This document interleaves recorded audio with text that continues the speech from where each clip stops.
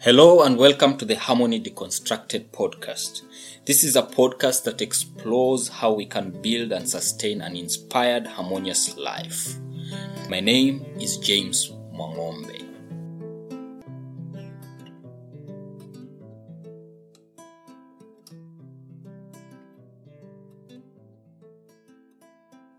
Thank you for joining me for this episode. In this episode, we'll talk about the present. Yesterday is history. Tomorrow is a mystery. Today is a gift. That is why it is called the present. This was said by Alice Moss Earle, an American historian. At any one point, our minds are usually moving to 3 points in time: the past, the present, and the future. One could be attending to some matter, but at that very moment, their mind could be far off considering something from the past or something in the future. The success of each action we take depends on whether we are present, both in body and in mind, and focused on the action. For us to live an inspired, harmonious life, we should focus on the present moment to enjoy all it offers, to explore all of its potential, since it has the greatest influence on our future. Even though it sounds simple to focus on the present, it is quite difficult to execute. Wallace Wattles wrote, "Do every day all that you can do that day, and do each act in an efficient manner." This is pretty straightforward, but I acknowledge it is very hard to do. Yet this is where the truth of successfully attaining our future goals lies. Setting plans and doing each day, each moment, all that is required to be done is the sure path to achieving or realizing our goals. Wattles also said, "Whatever your action is to be, it is evident that you must act now. You cannot act in the past, and it is essential to the clearness of your mental vision that you dismiss the past from your mind. You cannot act in the future, for the future is not here yet." Jean de la Bruyère said, "Children have neither a past nor a future. Thus they enjoy the present, which seldom happens to us." I think the little ones, in many ways, enjoy or seek to experience each moment. They focus on the thing that is happening right before them at this moment. At times, this can be frustrating in that it appears their attention span is so short.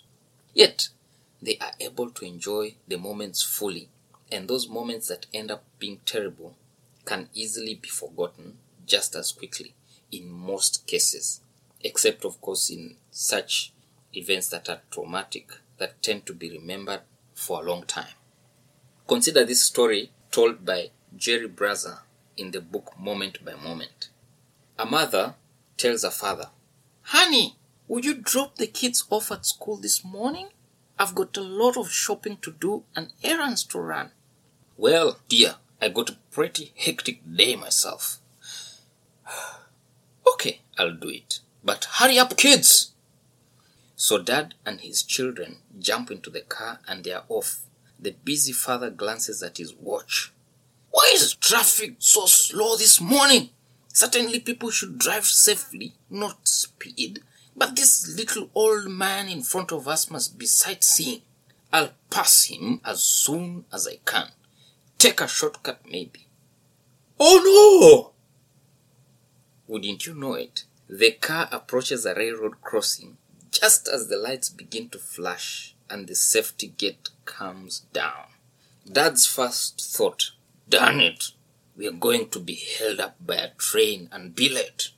So, as Dad is fuming in the front seat, anxiously tapping his fingers on the steering wheel, reviewing in his mind how to make up some time, a sweet, childish voice calls out from the back seat, "Daddy! Daddy! We are so lucky! We get to watch the train go by." There are seemingly frustrating moments in life which, if looked at in a different light, they can be so delightful. The book of Proverbs in chapter 13 and verse 12 says, "Hope deferred makes the heart sick, but a dream fulfilled is a tree of life. In my view, the essence of this proverb is that we can enjoy the hopes we have right now at this moment before the dream is achieved, and also when it is actually achieved. If you may, you can have a double enjoyment of the dream. First, while you hold to the faith that it has been achieved, and second, when it is actually achieved. We do not have to defer the hope or enjoyment of the dream. We can enjoy the essence of our hopes fulfilled at this very moment. In fact, I dare say this is the key to getting what we pray for or dream about. Jesus said, I tell you, you can pray for anything, and if you believe that you have received it, it will be yours. And that is written in the book of Mark, chapter 11, verse 24. We can imagine the reality of whatever we dream about or are praying about and enjoy the essence of it having been fulfilled at this very moment. Accordingly, this aligns with the faith that we have received it and makes it come to reality. When we then achieve the dream, we get to enjoy the essence of fulfillment in actuality. When we do not savor the moment, we invite fear, worry, and anxiety to rule in us. As Jesus said, do not worry about tomorrow, for tomorrow will bring its own worries. Today's trouble is enough for today. I think this is illustrated in the story of the Israelites while they were journeying in the desert. They were hungry and they complained to Moses and to God.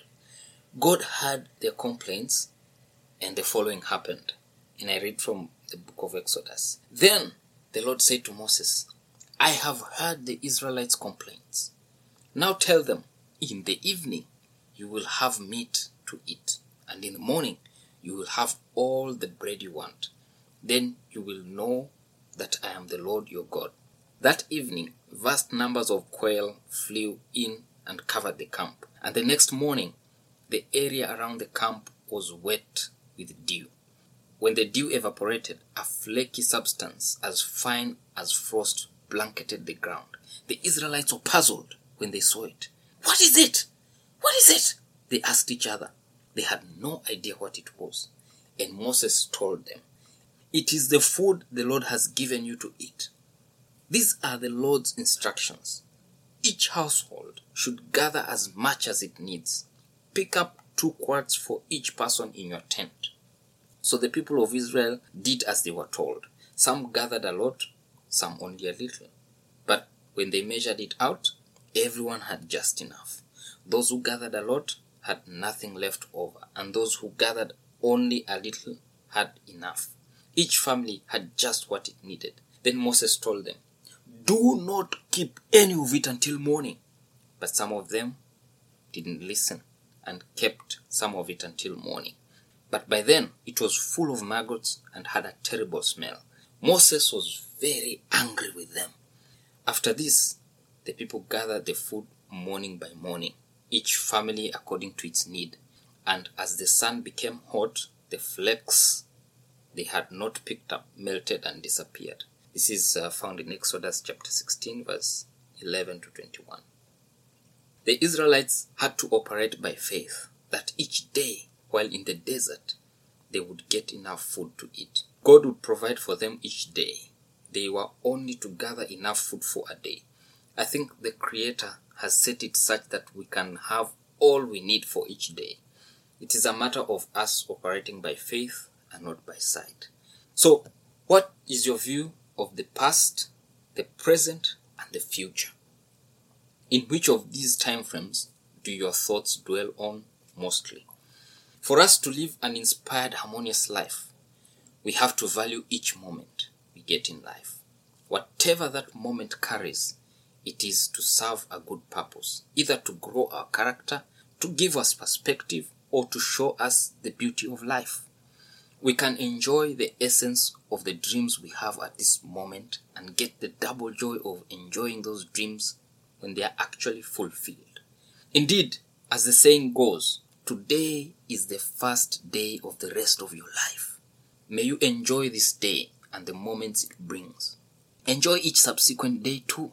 Johann Wolfgang von Goethe said, Always hold fast to the present. Every situation, indeed every moment, is of infinite value, for it is the representative of a whole eternity.